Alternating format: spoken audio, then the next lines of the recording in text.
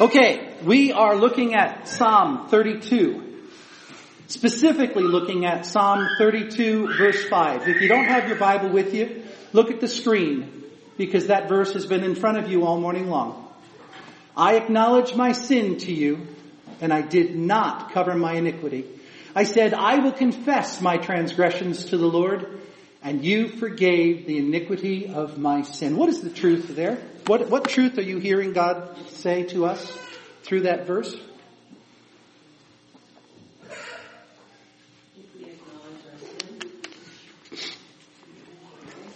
If we acknowledge our sin, what? He will take it away. He's faithful. He will remove. But what does he remove? What does he forgive? Our sin. But what does it say at the very bottom of that phrase? The iniquity of my sin. Look at, there's 3 specific words in that verse that talk about sin. Do you see them? Sin. Okay. What's another one? Iniquity. Transgressions. If you were to look in the original Hebrew, or if you were to look in the Greek, you would find that those words are different in this sentence because indeed they are different words.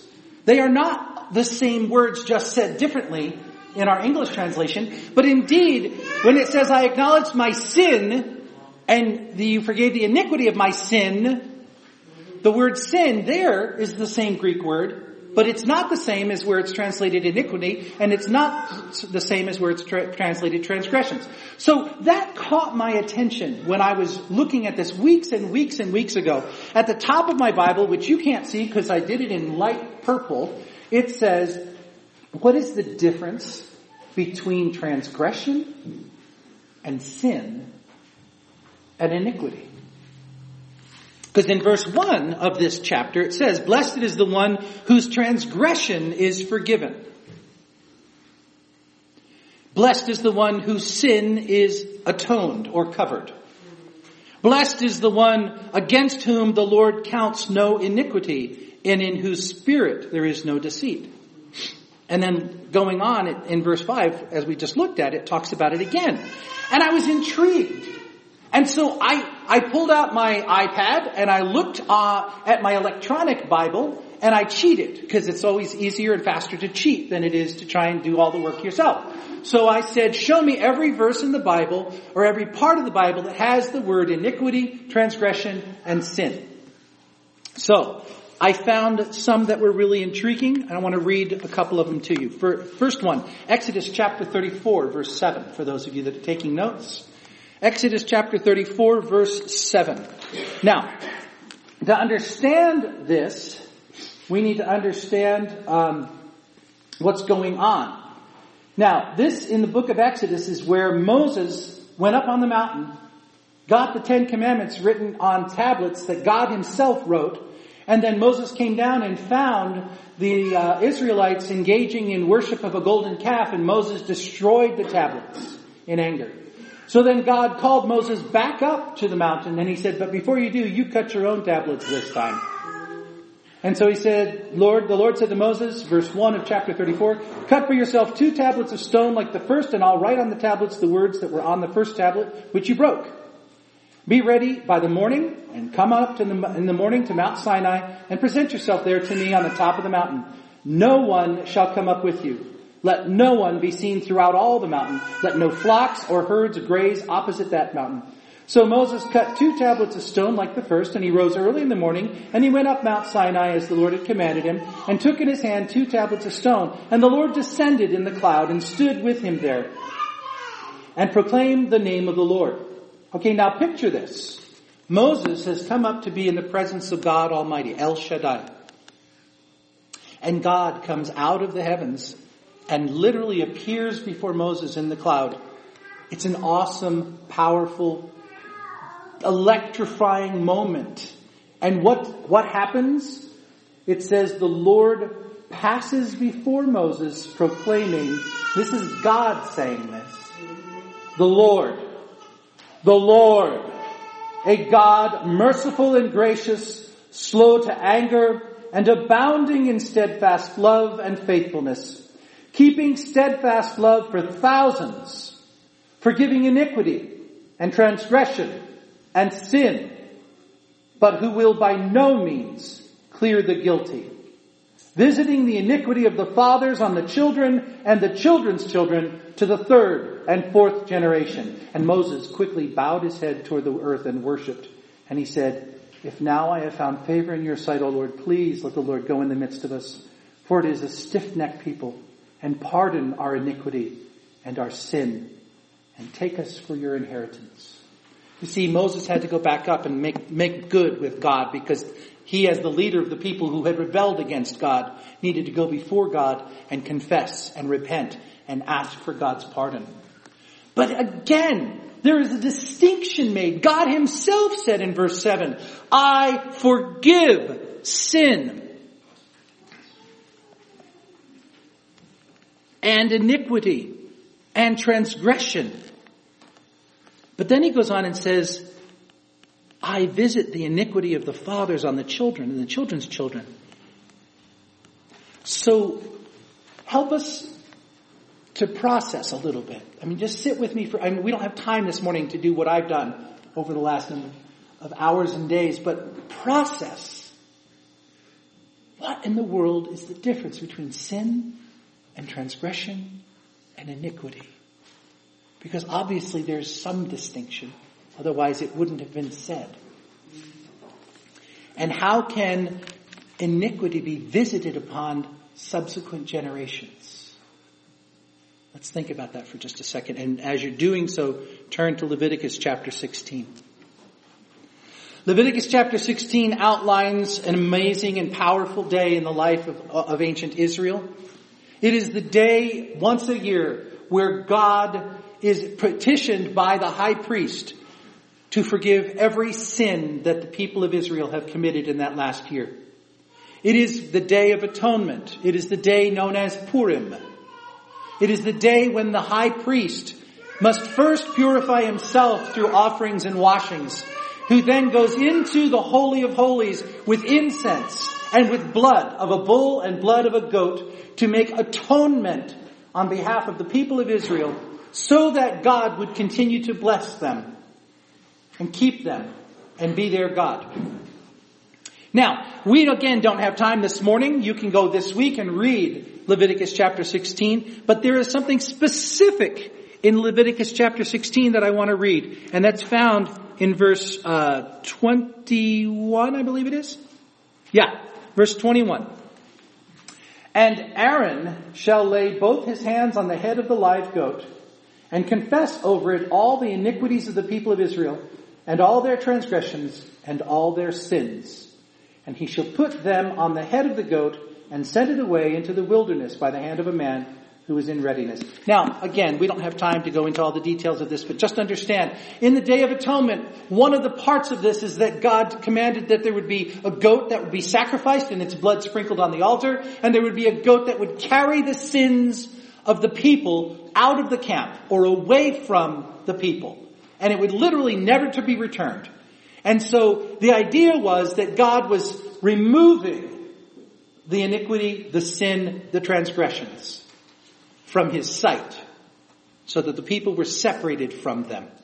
Again, we don't have time to talk about what Purim is or what the Day of Atonement is, but understand that from the most ancient of times in God's interaction with his people, he specifically delineated between sin, transgression, and iniquity. And it is important, I think, that we understand what that difference is. So what is the difference? Well, let's look at the first word, sin. That's the easiest one to look at and to understand. That Greek word sin, that's translated sin, is called hamartia. Hamartia simply means missing the mark. The best way to understand that is if you were an archer and you were pulling back on your bow and releasing the arrow, you were aiming for the bullseye and you were off just a little bit. So you missed the bullseye by just a little bit. You missed the mark. That's what hamartia means. So when we're talking about hamartia being sin, that means there is a perfect standard that God has set. These are this is the rule. You shall follow this rule and this rule only. You shall love the Lord your God with all of your heart, with all of your soul, with all of your mind, with all of your strength. And you shall love your neighbor as yourself. These 2 commandments encapsulate the entire of the 10 commandments and all of the law and all of the prophets. So, if you were to love God perfectly and want to walk purely before Him, you must follow the rules that God set for human beings. The problem is, as we just showed the kids, Romans 3:23 says, every single human being who has ever walked this earth has missed the mark. There is not a single human being, with the exception of Jesus Christ, who has ever lived a perfectly sinless life. And so, if there is a standard that is to be met of perfection, and we have all missed it, what hope is there for you? Well, God has provided that hope through Jesus Christ, and we understand that. But we're looking right now, what is the difference between sin, what is the difference between transgression, and what is the difference between iniquity? Sin is missing the mark. There are some sins that you do because you just messed up. Okay? And if you examine, and we don't have time again this morning to go through every little thing, but if you look at what types of sin could be happening, what type of hamartia, missing the mark, could be happening, say you are not well. You don't feel good. You're exhausted. You're tired. You're sick at your stomach. You've got a headache. You're a little bit dehydrated. You've had a really rough day. And you come home and your kid is so excited to see you. Daddy, daddy, daddy, daddy, daddy, daddy, daddy. Shut up! Leave me alone! Okay? Now, was that intentional? Did you try to be mean-spirited to your kid? No. Were you? Yes. That's hamartia. That's sin. It is, I broke the standard. I violated the law. But it wasn't like I was intending to do it. It just happened. The next one is transgression.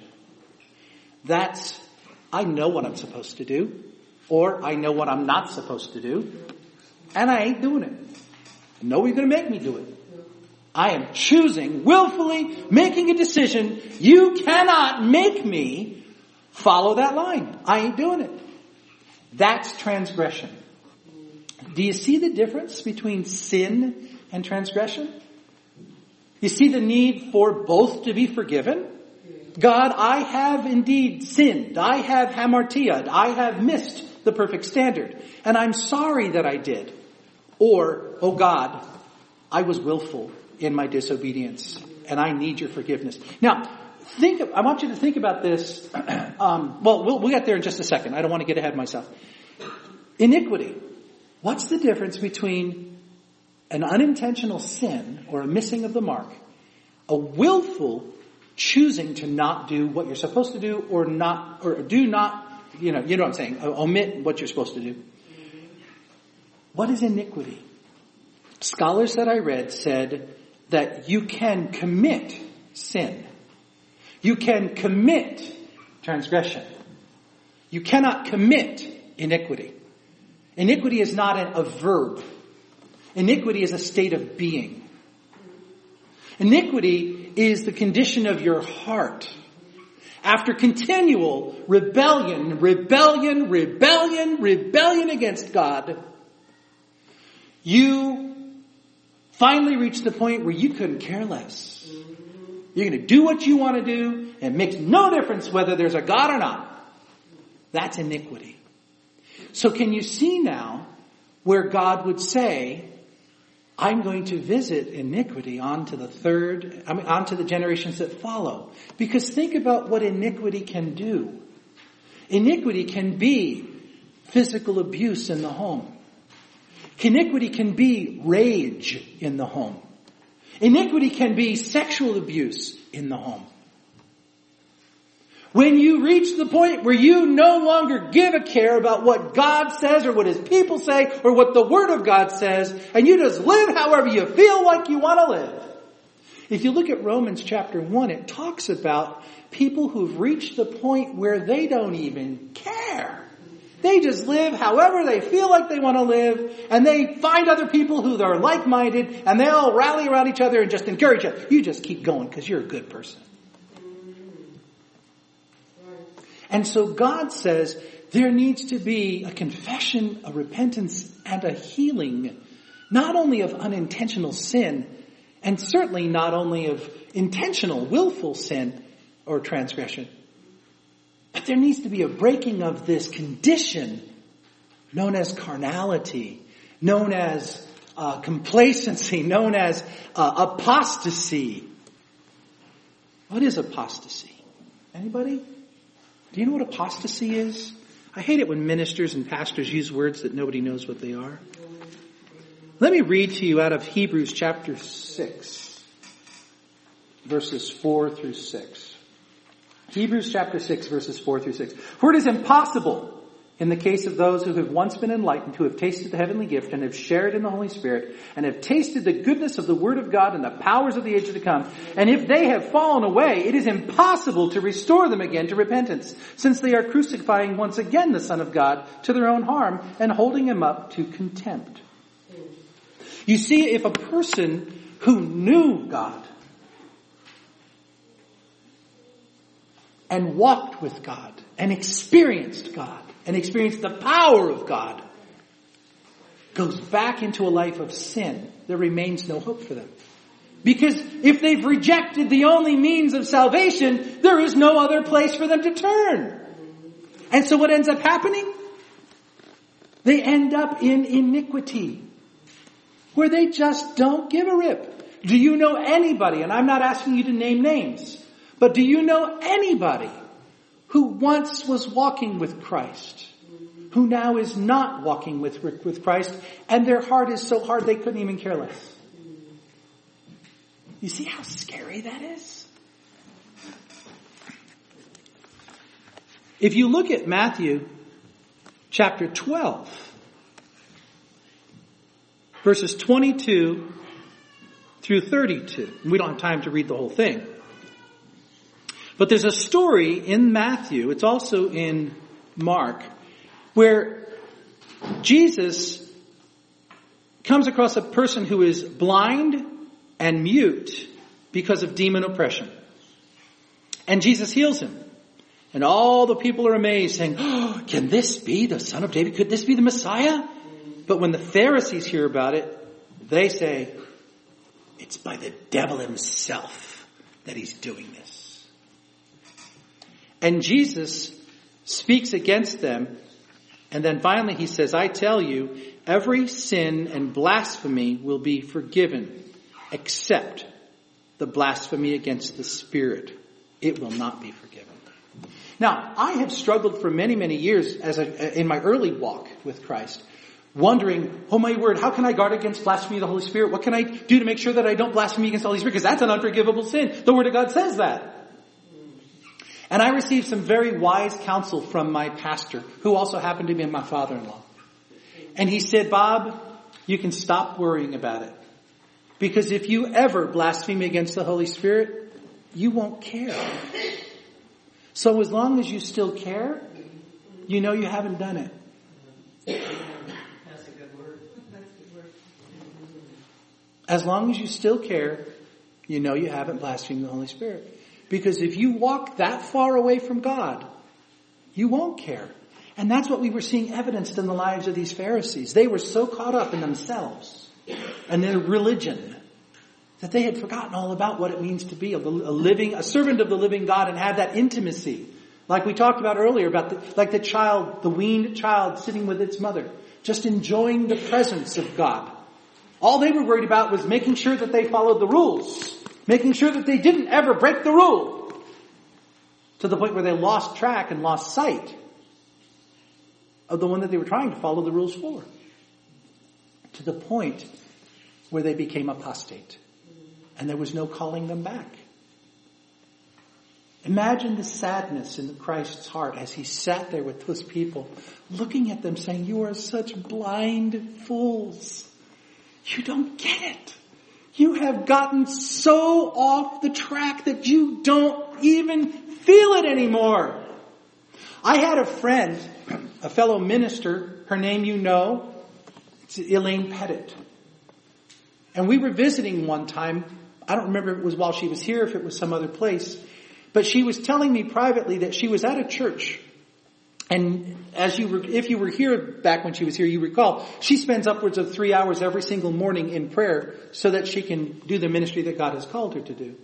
And one time she was at a particular church and she was on her face before God, and she said that there were some people sitting in the back row of the church that she felt impressed. There was a problem and she wanted to pray over them. And so that next morning when she was praying, she went to pray over the people that had sat in that pew last night. And you know what the Holy Spirit of God said to her? Stop praying. But why, God? Ichabod. Do you know what the word Ichabod means? The glory has departed. Here, these people were at a revival service, leaders and pillars of the congregation. And she felt in her spirit something was not right, so she went to pray for them. And the Lord said, don't. It would be a waste of your time and mine. Can you imagine? But the reality is, it still happens even today. Pharisees are still prevalent today. Now, let's wrap all of this up. We've looked at what does it mean to be the difference between sin, transgression, and living in a state of iniquity. We've looked at the fact that God himself says, I will forgive all three. We've looked at the fact that it is possible to get to the point in your own walk with God where you couldn't care less about God anymore because you've allowed transaction after transgression after transgression after transgression to the point where you're just now in a state of iniquity and you couldn't care less. So how do we wrap all this up? We'll go back to Psalm 32. And if you have a study Bible, which I'm not going to ask any of you to talk about what you see in your Bible, but if you have a study Bible, you will note that most scholars believe that this, you'll see at the top of chapter 32, it says, this is a maskil of David. Okay, that means King David wrote this psalm. And if you read anything from scholars about this particular psalm, you will read that they believe that Psalm 32 was written after Psalm 51. And what was Psalm 51? It was the psalm that David wrote after he had been confronted by Nathan the prophet because David had committed adultery with Bathsheba and then committed murder by having Uriah the Hittite killed so that David could hide his sin. And Nathan the prophet called David out on it, if you recall that story. And so David, in his remorse, wrote Psalm 51. Have mercy on me, O God, according to your steadfast love, according to your abundant mercy. And hear what he says. Blot out my transgressions. The things that I chose. Blot out, wash me thoroughly blot out my transgressions. Wash me thoroughly from any iniquity that is in me. And cleanse me from my sin, from my propensity to go away from the perfect standard. Take me back to what it means to be pure and holy and righteous in your sight, O God. I confess my sin. I repent of my sin. And I turn to you and I acknowledge that you are my only hope. You are the only choice that I can turn to. And if I didn't turn to you, I would end up in hell, totally separated from you forever. I acknowledge that. Oh God, heal me, forgive me, cleanse me. I repent. And then chapter 32, verse 1. Blessed is the one whose transgression is forgiven, whose sin is atoned for. Blessed is the one against whom the Lord counts no iniquity, and in whose spirit there is no deceit. Verse 5, I acknowledged my sin to you, O God. I did not cover my iniquity. I said, I will confess my transgressions to the Lord. And you forgave not only my sins, not only my transgressions, but you forgave the iniquity of my sin. You brought me back into a state of devotement and holiness and righteousness and purity. And it is only by you and you alone that I can walk in that. And it is only by you and you alone that I can continue to walk in that. And I would venture that if you could sit in David's presence today and ask him about all of that, I would say that I would expect him to say to you, guard your heart. Every moment of every day, do not allow complacency to come into your walk with God. Guard yourself. Because A, every human being has the propensity toward. B, every human being, the Word of God says, has transgressed. And if you don't continually guard against a continual walking away from God and the continual not hitting the mark, there is the potential for you to just get to the point where you couldn't care less. And then God would simply have to declare over you, Ichabod. And that's a scary thought. So the word that I hear from God this morning for us is guard your heart. If for some reason there is unconfessed sin in your life, unconfessed transgressions in your life, get on your face before God and confess them today. If you have been allowing unconfessed transgressions to continue in your life, then be assured that iniquity has taken root and it is drawing you away from your first love. And you need to confess and repent of that as well. And acknowledge and recognize that it is only by the power of the Holy Spirit of God that any cleansing can come. And then, once you have confessed and repented and received the cleansing of God, then you walk by faith in newness and in vitality in your relationship. So my encouragement to you this week is to take these words that you've heard this morning and spend some time with your Father. Because the reality is, as we said at the very beginning of this service, God is about to break forth a powerful and mighty thing in this congregation and in this community. And guaranteed, if you're going to be a hindrance, you're going to be cut out. Going back to the idea of the master vine dresser and the suckers on the plant. If you're not bringing life, you will be removed so that the work of God can continue. And I would encourage you to examine and make sure that there's absolutely nothing that God will hold against you. And I can't look at you and see it. To me, all of you look holy. All of you look righteous. But God looks inside and He sees. And let Him. And be genuine and real and honest with Him. And then walk the path that He sets before you. Let's pray.